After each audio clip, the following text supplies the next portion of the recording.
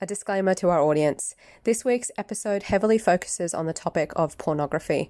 For our younger audience, please consult a parent or a guardian before continuing the episode.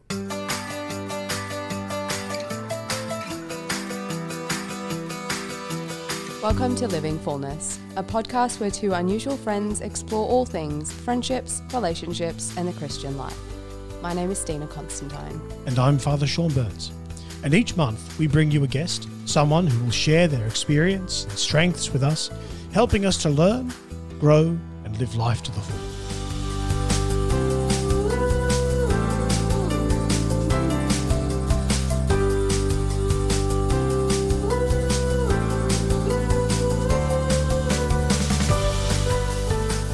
Welcome back to Living Fullness, whether you're listening in through your earpiece, in your car or in your home, or through our YouTube channel. As always, you are most welcome.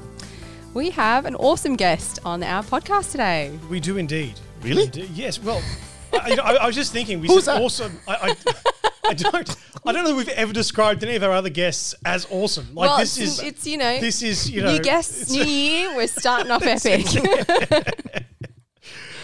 So we do indeed have a wonderful guest, Dr. Matthew Tan.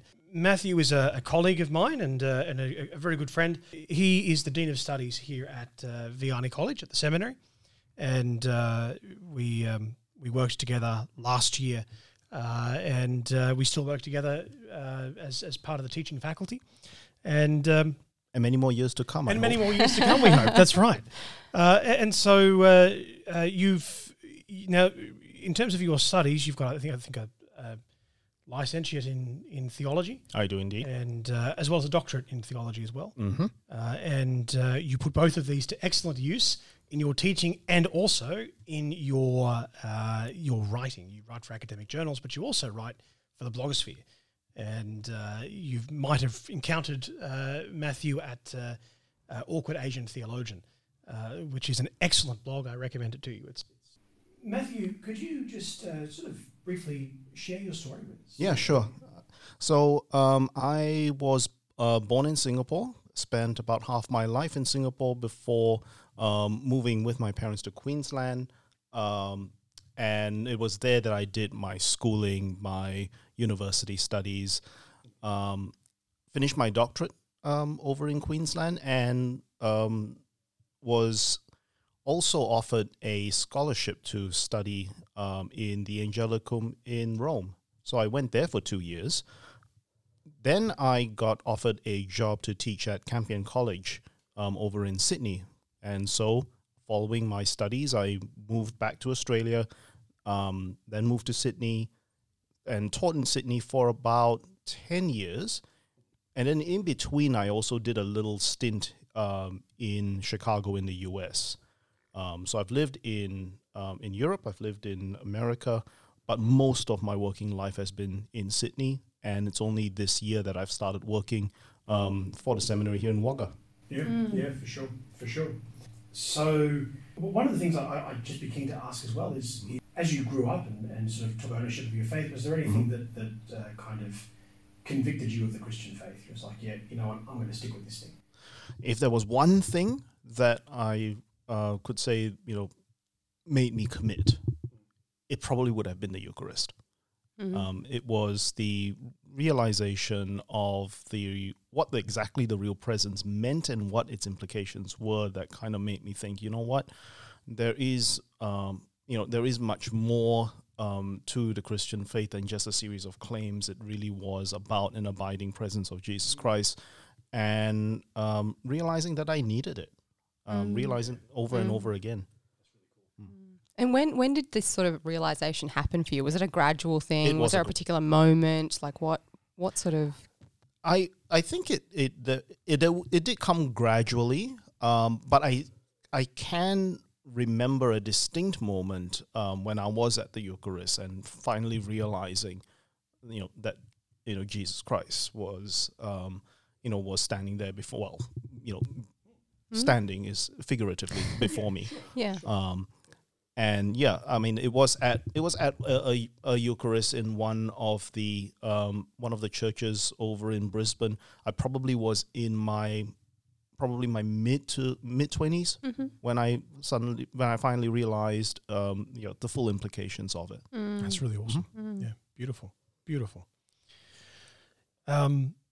So, your Christian faith sort of informs your academic life, and one of the articles that you wrote last year caught my eye when I was teaching Christology, and it was entitled "Pornography and Christology," and it initially the title made me raise my eyebrows because you don't immediately put together these two.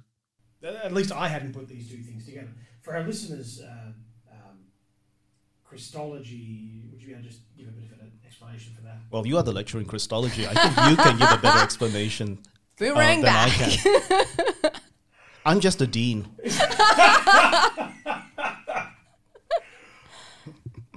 Christology is the study of Jesus Christ. There you go. No. No, I know, right? The incarnation, the saving work, everything about Christ's life and existence is studied in And the implications of that for your life. For us, yeah. Yeah. So I admit I raised my eyebrows at it, Yes. and that was the hope he said. You do that with your titles, though, don't you? That's very deliberate. Yeah. Once I read it, I was more convinced than ever that Christology is essential to addressing the cultural scourge that is pornography. So could you summarize for us what the article was about? Sure. If I had the article had two elements of argumentation.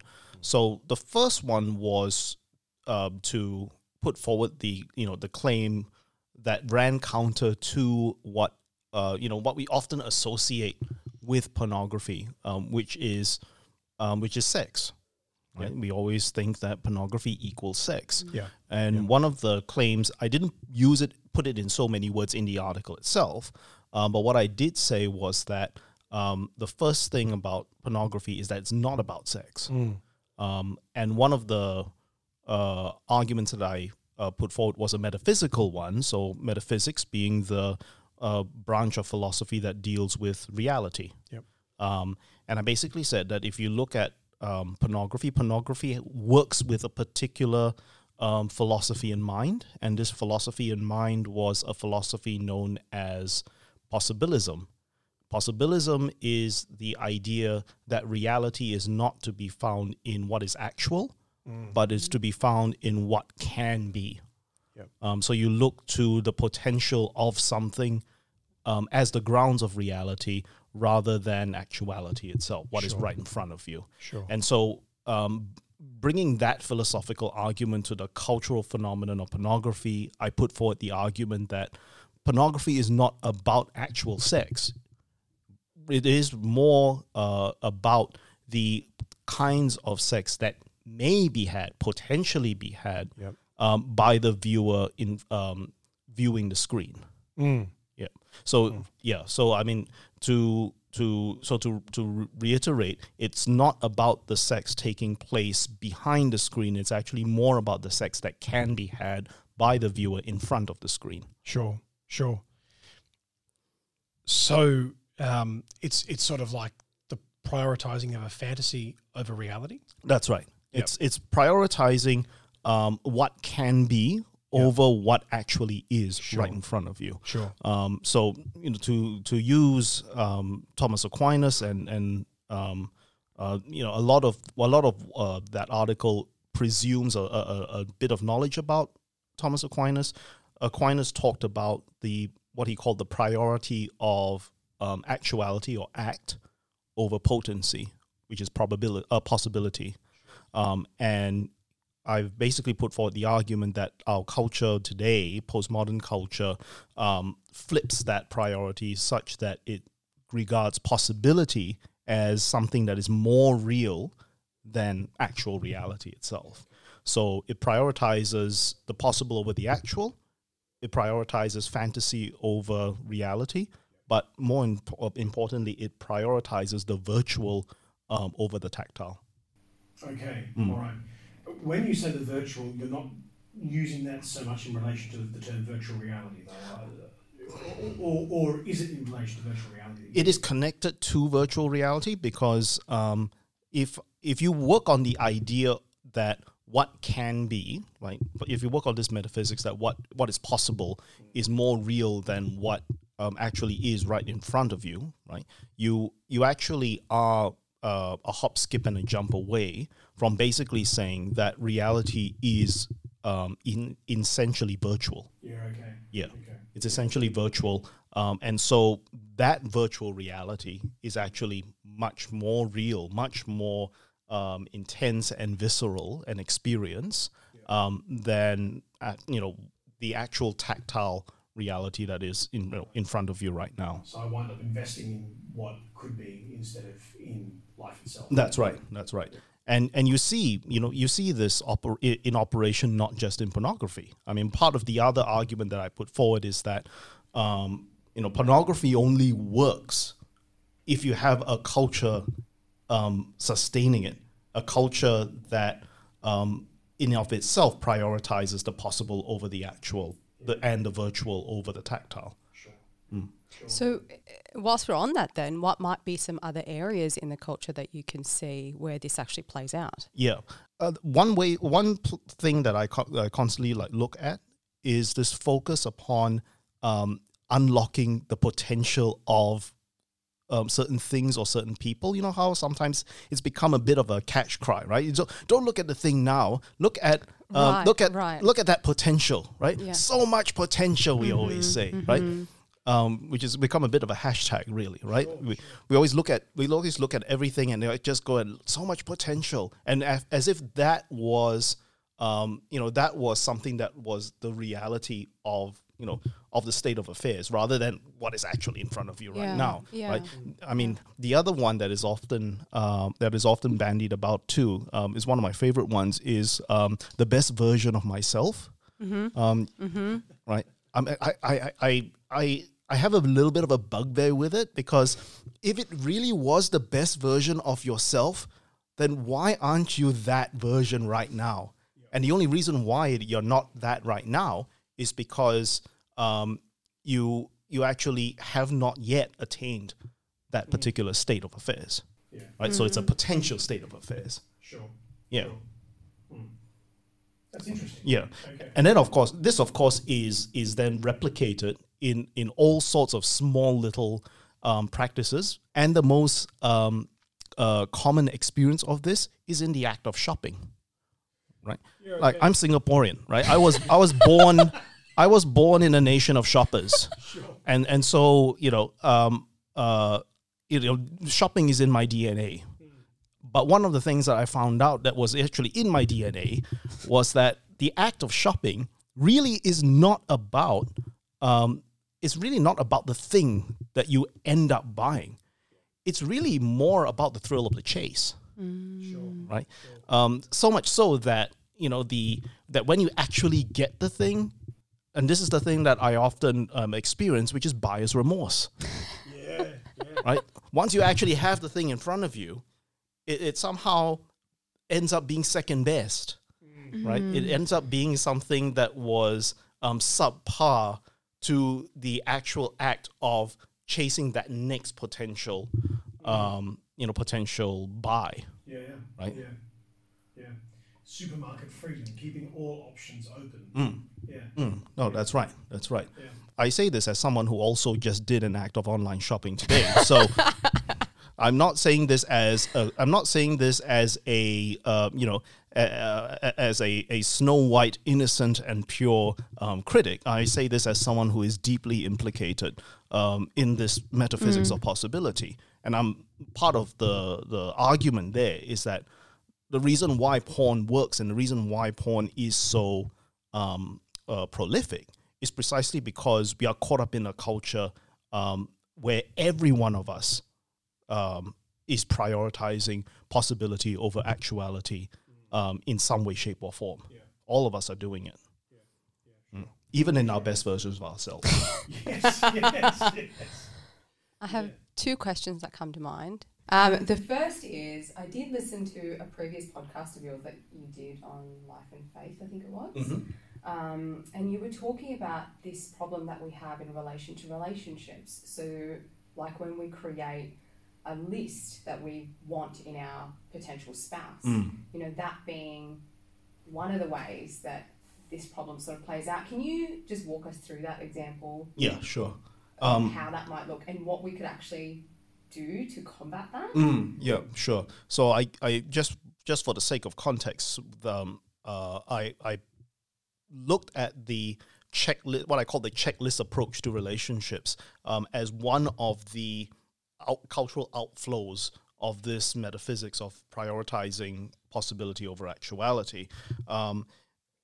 One of the cultural twists, if I have to put a word on it, one of the twists about this metaphysics of possibility over actuality is that it doesn't only prioritize the possible over the actual, but it also prioritizes a series of abstracts over the concrete. And one of the ways in which these abstracts play itself out, in real life, is in turning concrete persons, into a set of traits and characteristics that you can then just tick off in a checklist. And you do this with spouses, and you do this in relationships as well, but you also do it in all of our human relationships. And again, I say this as someone who actually is deeply implicated in this checklist mentality to our relationships. We do this with our friends. We do this with our family members. We do this with our pets, right? I mean, not to say that pets are persons, but we treat them in this pretty much the same way.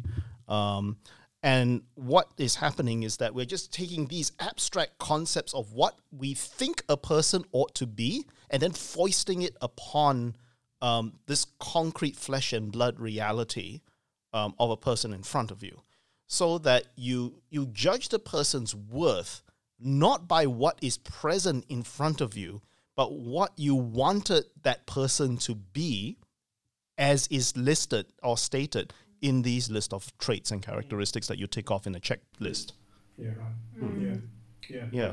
Did that answer your question? And I guess the struggle that I have is that someone might hear what you're saying and go, well, knee-jerk reaction, let's chuck the list away altogether. And along with it, let's chuck the standard that I uphold for any relationship that I might enter into. Because, that is all in the one box, and that sounds like it's unhealthy, so I'm just going to get rid of the whole thing. That doesn't sit well with me. Sure. Because our standards shouldn't be... we shouldn't let go of our standards. Sure.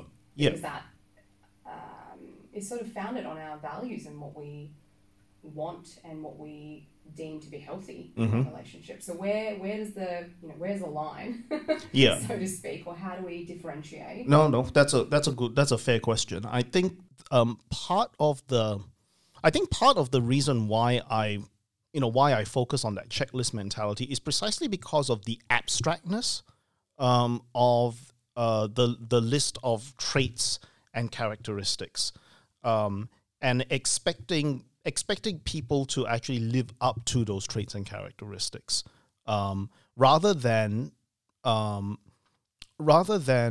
actually encouraging a person to live out a particular way of life that can be embodied, right? I think part of the thing about having, it's not to say that not having a checklist means not having standards. I think there should be standards, right, when it comes to relationships. It's just that when you turn it into a list of abstracts, very often the concrete person may not be able to live up to those abstracts. Yeah. Sure. Right. Whereas if you were to look at the relationship in terms of an embodied person, what you then start looking for is not so much standards, like a standard as this sort of like abstract principle, abstract formula. Does this person match the formula kind of thing? Rather, you then ask whether this person actually embodies, certain, well, how should I put it? Certain virtues, Yes. right? Yes. Certain ways of life that you find attractive. Now, when you frame it in those terms, it no longer becomes a checklist, right? It no longer becomes abstract. Yeah. You're dealing with the person. You're actually Yeah. dealing with the reality of the person that is in front of you. Yes. Often a checklist, an abstract checklist mentality, just thinking about the way that you're framing it, a checklist mentality could actually have a detrimental effect to the upholding of standards. Insofar as, so that my standards for a wife, I mean, obviously I'm getting married. It's good to clarify I that. just thought I'd stick that out there. So, my standards for... You hear it here first, folks. Yeah, that's right. Yeah. Father Sean is off the market. So that my standards were, sort of must be Catholic, must desire to wait till marriage, until sex, must be responsible in terms of money and that sort of thing. You know, like say that those are some of my checklists. If somebody meets the checklist, oh, excellent, meets the checklist. I've gotten to see that they meet my checklist, but perhaps without actually getting to know them thoroughly. Do you know what I mean? Like they meet the checklist, but I've not actually met them. I've not actually gotten to know who they are. So it runs the risk of actually obstructing or obscuring whether or not this person does actually embody the standards that I hold dear, because they've measured up to an abstract checklist. You know, so just because somebody is Catholic doesn't actually mean that they embody what it is to be Catholic. So does that, so I think it's a valid point. Yeah. I mean, just to use that one example, which is often used, by people left, right, and center, by Catholics left, right, and center, must be Catholic. Okay, I mean that's a fair call. What exactly does that mean? Right. What exactly does that mean for that person's life? That's right. Yeah. Yeah. Especially, Yeah. right? Yeah. How does that person live out Right. his or her Catholic faith? Yes. Yes. Right. And, lo and behold, you may actually find that how one person lives out his or her Catholic faith may not actually be the standard that you're looking for. Yes, exactly. Yep. Exactly. Yep. And then there's I know there's other standards that you mentioned as well, like say not having sex, saving sex for marriage. Say the person saves sex for marriage, but then is also manipulative and controlling. Right. Okay. Right. Okay. I mean, okay, yes, he's manipulative and controlling, but at least he's a virgin. I mean, again, right? But yes, I hear your point. Like if the checklist is only about certain physical characteristics or certain actions and behaviours, we've kind of lost the plot. Right. Like, Yeah. We're not actually talking about what we're truly desiring. And you said before that we're actually attracted to. Because you can have a checklist that seems attractive, Yeah. but you're actually not drawn to. Yeah. It might be something that you think is what you want, but not necessarily what you're actually drawn to. So Yeah. you've got to know No, yourself that's right. to be able to have that standard to begin with. That's right. And they may not be able to actually, articulate what exactly that standard could be until you actually see Yes. the person that's Yes. actually in front of you Yes. embodying those very standards. Like you say, for instance, one standard as often talked about is emotional compatibility. What does emotional compatibility mean? Right. Yeah. Right? How does that person live out that emotional compatibility with another concrete person? So again, right, it becomes a fairly abstract and very hollow sounding thing when all you have is just this list of this checklist to tick off when you want to judge, whether a friend or even a potential spouse. Yeah, sure. Just to take the conversation from the possible and the actual, and to move it to two further points, which is number one.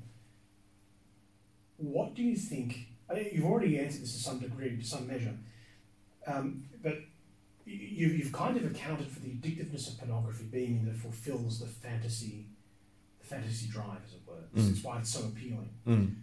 How does that how do you see that matching up with the present work that's being done in the area of pornography? Because a lot of the work that we've got that's going on, and it's for the most part it's quite good work that's going on, which is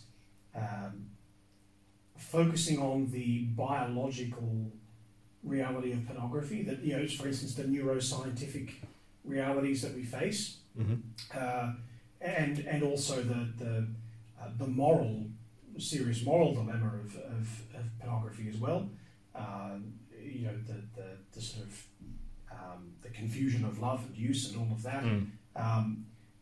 How do you see this cultural expose matching up with some of that work that's being done? Sure. I guess if there's one point of contact that what I hope to be doing in my research on pornography and other forms of research on pornography is that it looks at pornography not as some kind of standalone cultural artifact that sits distinct and far away from all of the other cultural practices that we ourselves are caught up in, even the most virtuous of us.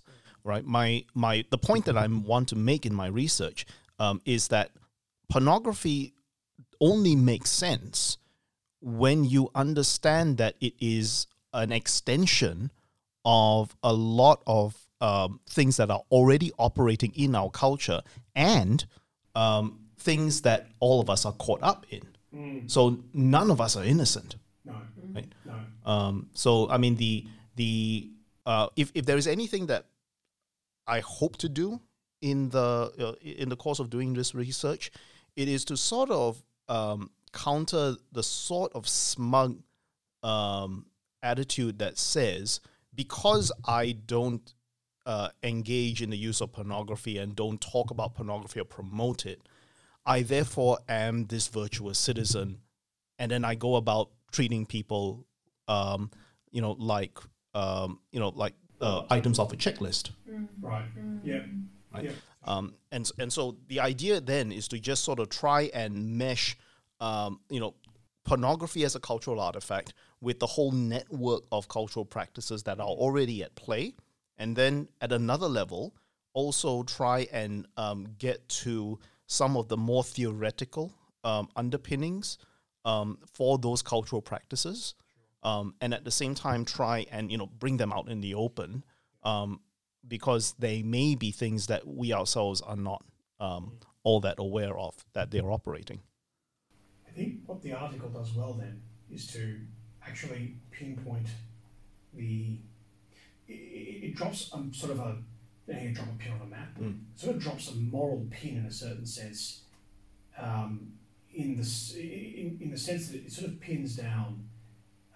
Without explicitly doing this, it sort of pins down pride as the root of all evil. We are all engaged, as you say, in some way in the prioritization of the possible, what is possible over the actual, the fantasy over the real, and so the notion that because we've sort of built up the sin of lust as just so bad. Yeah. We've built it up as it's just so bad. And look, don't get me wrong here. I don't want to be like, whatever. I don't want to be to say that it isn't a bad thing. Yeah, but we've built it up in that it is such a horrid thing that we've actually forgotten, I think, that what starts before lust is pride. Is thinking that that's not me, so I'm okay. Actually, we all have a part to play in this. We've created a culture where we prefer the fantasy to the real. Mm-hmm. We all have some part to play in this. Yeah. And we encourage that.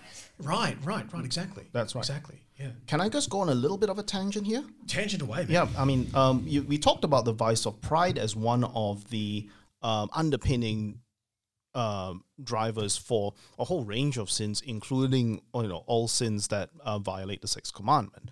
But one of the things that that article does not deal with, but I think has a role to play, is also not just the vice of lust, and we tend to think about pornography as primarily about the indulging of the vice of lust, when in actual fact, and this is just me with unsubstantiated research Sure. talking. When in actual fact, I actually think that it is actually the vice of sloth that is at play here. In a course on ethics and the family that I teach here in the seminary, I introduce seminarians to the vice of sloth, not as a vice that is often associated with laziness, right? Wherein productivity is the kind of cure, right? Rather, I actually sort of talked about the vice of sloth as precisely that indulgence in fantasy that you just mentioned, right? Because at its heart, sloth is not about being lazy. At its heart, sloth is about the avoidance of what you are meant to do.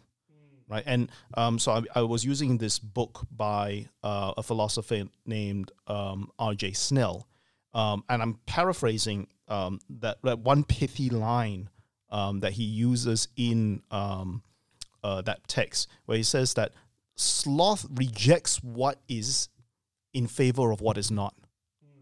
And in other words, it rejects what is in front of us, what we are meant to do, what is the reality in front of us, in favor of some kind of fantasy that we indulge in. We think of ourselves as being something other than what the situation, the reality demands of us, right? And pornography plays into that, right? Because pornography is, in a way, a form of denial of reality, right? So I talked about how porn is not about sex. One of the other things that I also am working on, a theme that I'm working on, is this idea that porn is not erotic. Right? And by this I mean that we often think that that porn is actually used as a means to indulge in an erotic experience, and that is the aim of the use of pornography. When the research seems to suggest that pornography very often is used as a means of anesthesia. It's a means of avoidance of a whole range of wounds, of injuries, of anxieties and insecurities that we'd rather not feel. Sure. Right? Sure. So rather than face the wound, the insecurity, right, which is the reality in front of us, rather than face that, we favor some other kind of fantasy where we don't have to deal with that. Yeah. So with that being the case then, what does Christology have to do with the problem of pornography? Yep. Okay. So there's kind of like two sides to this argument, right? The first side to the argument relates to the point that I made earlier regarding pornography as a means of not feeling or avoiding something. You can put it more positively, right? And this is where the Christological dimension comes in. When we engage in the use of pornography, we are also wanting not just the erotic thrill, right? There's actually something more at play than just the erotic thrill. And again, it goes off this anecdotal evidence that we do not primarily use pornography for the erotic thrill, right? We're using it as a means to escape from something. And this escaping from something has a Christological dimension, precisely because when we talk about the Christological, we talk about a moment of redemption, a moment of being saved from something, being delivered from something. And pornography has this Christological dimension, I argue, insofar as pornography delivers us from the burden of having to face whatever painful reality that most porn users face. So that is the critical dimension of Christology. The other dimension of Christology is that if you understand that pornography is a form of redemption, right? It's a postmodern form of redemption, whereby we use erotic thrills as a means to cover up or deliver us from painful realities. Then understanding or finding a response to the problem of pornography will also have to, I suppose, tackle, engage, unpack what a proper Christology looks like, right? And a proper Christology must have at its heart the person of Jesus Christ, right? And so that's the constructive part of the argument, so to speak. Yeah. So pornography offers a false soteriology. Sorry, I was about That's to okay. use that word and realised. It's okay. Saving logic, saving work. Exactly, saving logic. So it offers a false saving logic. And I've often, when I've spoken to young men about this issue, I've often likened pornography to like the worst roommate you've ever had in your life, who makes all these swell promises about, I'll pay my rent on time, and I won't break all your things, I swear. And then all of a sudden you discover that the rent's not been paid for like 3 months, and all your stuff is broken. You know, and even the remote controls don't have batteries anymore. Like, you know, it's everything's been pillaged. No promises have been delivered. So it's sort of a false messiah in pornography that swears black and blue, oh look, everything's going to be great. Yep. But then never delivers. And strangely, or perhaps not so strangely, I suppose, when one favours the deliverance from the actual to indulge in the potential, it's we go back to this false promise again and again and again. So I guess the question now sort of comes to this is the theory, or this is the underpinning. Sort of the practical aspect. Sure. I mean, if there is one practical contact point, you put it quite well that we go back to this failed promise again and again, and if there was a practical contact point that touches on that very theme, it's the idea of memory. Like, why do we go back to the thing that we knew was going to fail us over and over again? A lot of it has to do with the fact that it's basically what we remember, right? And we go back to what is familiar, right? What is remembered is what is familiar, and what is familiar is comfortable. Yeah, that's right. That's important. That's an important point. And and part of the reason why we go back to all of these, failed messiahs, and that's essentially what pornography is. Pornography is a failed messiah, right, or a false messiah, right, because it fails, to fulfill its function as a messiah, right.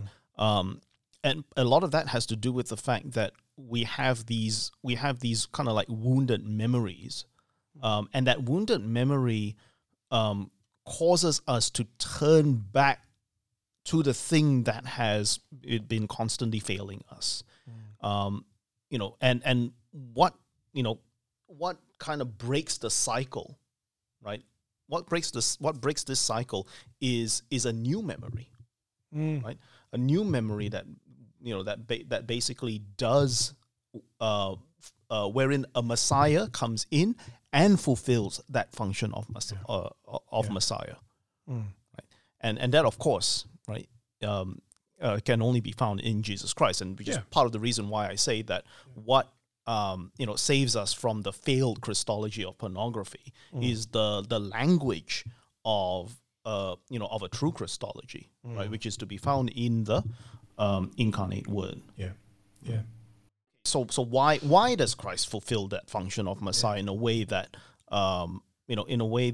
pornography, with its prioritization of fantasy or possibility over actuality and the concrete, is precisely because when we think about Christ as the we tend to think about Christ as just Jesus of Nazareth, as the guy that lived 2,000 years ago in Palestine and has absolutely nothing to do with us, right? Yeah. But if you go back 2,000 years ago, there were these dudes, right? We call them the church fathers, who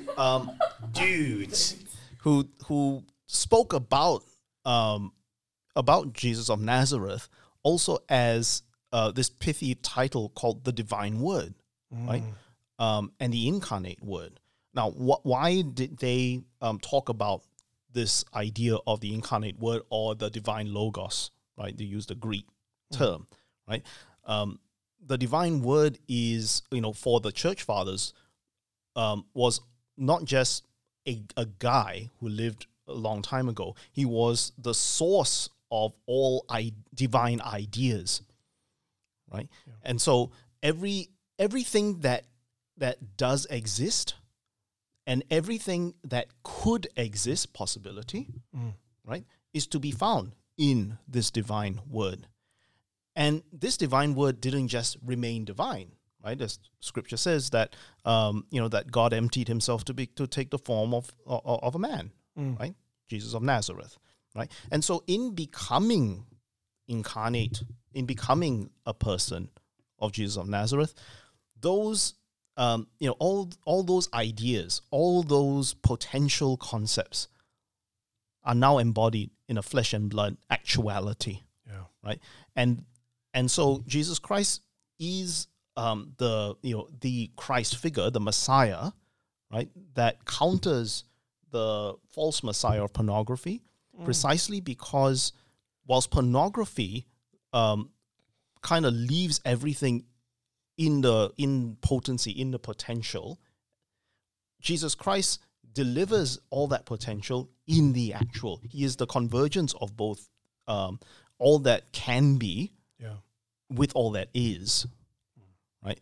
And insofar as we have this memory, right? Jesus Christ comes to us, in the form of a memory, right? A memory that we, that we live through from in our baptism, right? In our baptism, we remember Jesus Christ's death and resurrection, right? We are inserted into Christ's memory. And insofar as we are inserted into Christ's memory, that memory can help counter the wounded memory of the porn user. Yeah. That's incredible. That's marvelous. Yeah. And did that make sense? No, it did. It made a lot of sense. In the context of sort of human formation, which is I mean, one of the terms that we've lived and breathed for a long time, in terms of seminary formation.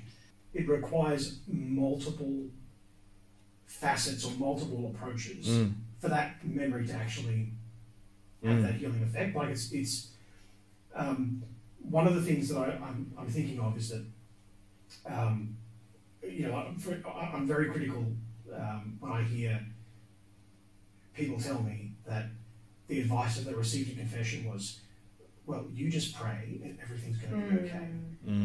Do you know what I mean? Like it's as far as advice goes for this issue, it's like, well, okay, prayer is going to be an essential component of getting to know Jesus Christ, and therefore an essential component of being inserted into the memory of Christ. It's one can't do it without prayer because otherwise you can't get to know the Lord. Yeah. But also, grace builds on nature. So also, I have to get right there may be certain psychological wounds, and therefore I may need some kind of professional help. And it's okay to actually say, you know what, as part of my healing as a human being, I need to look for some professional help. There's no weakness in that. No. Well, that's right. No, It's- that's right.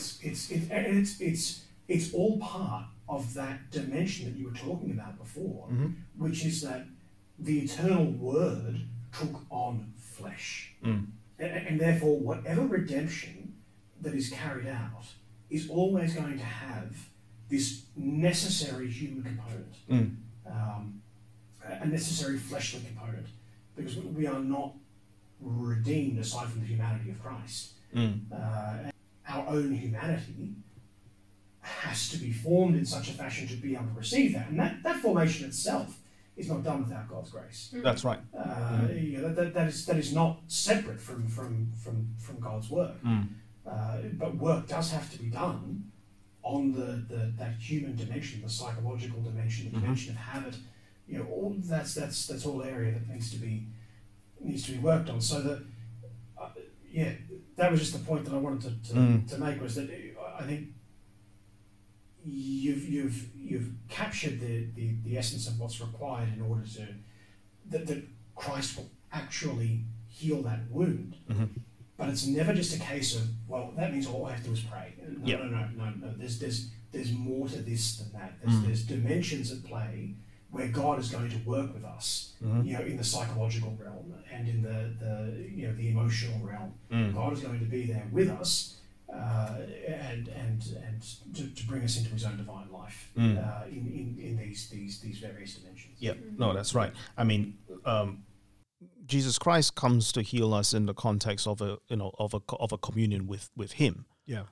But at the same time, that communion with Him is also replicated here on this side of heaven, right? In the various forms of communion that we have with others. And our healing at that level, at the human level, can only take place at the level of communion with others, right? Because we can't do this on our own. And part of the main reason why we can't do this on our own is because we have a very, very great ability to fool ourselves. Right? We're very, very capable of self-deception. Yes. And so that other person is always needed, right? At a human level to help call us out in those moments of self-deception. And then again, to bring this back to the use of pornography, part of the other reason why pornography is as prolific as it is precisely because its users are engaging in various forms of self-deception. Right? That it's really about a particular fantasy, or that it's really not going to affect me, or it's really not going to affect my relationships with others. The pornography use, right, plays upon various forms of self-deception. And so what is really needed is the presence of that other person, right, at a human level, to heal us at that human level. Brilliant. Absolutely brilliant. We have one final question for you. Oh, yes. So we'll ask that final question over on the Patreon, page. So for those of you who'd like to join us, jump over to the link in the description box and join our Patreon community, where we'll continue the conversation with Dr. Matthew Tan. We'll link a few things below. We'll link Dr. Tan's article, in the show notes. and we'll also link a website called Reclaim Sexual Health, and that website is sort of it's a resource to assist in that human healing that we've been talking about, and we'll also link in a couple of other resources as well. But Yeah, and if there's anything that we've discussed today that's rung a bell with anyone or touched anyone, please make sure you talk to someone about that. Yeah, absolutely. Yeah, the secrecy of this thing is it can stop us from finding real healing. So, yeah. So before we end our episode, as always, we have some fun questions for our guests. Hurrah! So if you're ready for them, Matt, we've got 6 random No. questions for you. Well, not too bad. You're just going to have to be ready. Doing it anyway. We're going to have an alternative if you're not ready. Question 1 for you. Yes. Coffee or tea? Coffee. Oh, that boy. Coffee is We truth. had a tally for how many guests actually do what. What's your favourite TV show right now? My favorite TV show is the anime series Violet Evergarden. Oh, Cool. okay. What's the most out there thing you've ever eaten? Ooh. Crickets. Ooh. Yeah. If you had a time machine, would you travel back in time or into the future, and to when? I would travel back in time, Mm-hmm. and I would travel back to. Let me see. I would probably travel back to the 1100s, and this just shows just how much of a nerd I am. I'll travel back to the 1100s, and approach the Franciscan philosopher Duns Scotus, tap him on his shoulder, and basically say, "University, not a good idea." Leap back into the TARDIS and head back. Okay. You'll have solved many, many problems. Come join Patreon to find out what that's about. Who is your holy crush and why? My holy crush will probably be Benedict XVI, Oh, why? aka Joseph Ratzinger. It's his brain. It's pretty good. That beautiful theological brain. It is pretty good, isn't it? It is. Yeah. It is very alluring. Oh, bless. Yeah. And finally, tell us something that is bearing a lot of fruit in your life right now.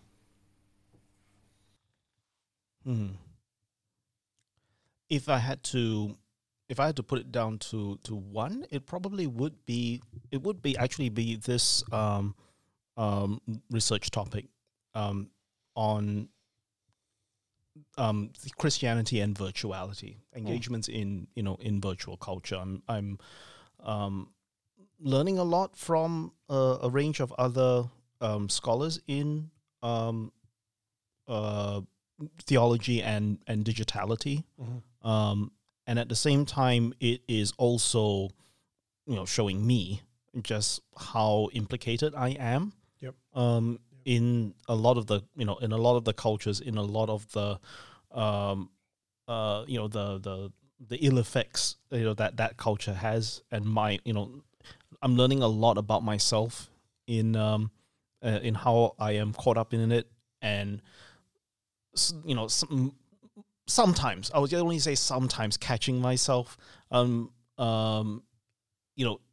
thinking you're actually doing this thing that you are doing research upon. Do you really want to do that? Now, again, most often I will actually say yes and do it anyway. Sure. Yeah, sure. but having said that, even just knowing that is at play is half the battle. Yeah, absolutely. Yeah, so that has been quite fruitful for me. Self-knowledge, right? Mm. Yeah. All right. Well, thank you so much for joining us.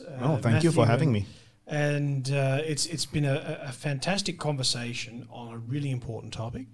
And if you'd like to find out more about Matthew and see more of his content, then look for his blog, Awkward Asian Theologian, and you'll find a lot of great stuff there. So head on over to that blog, and as always, Until next time, well done, lovely friends. God bless.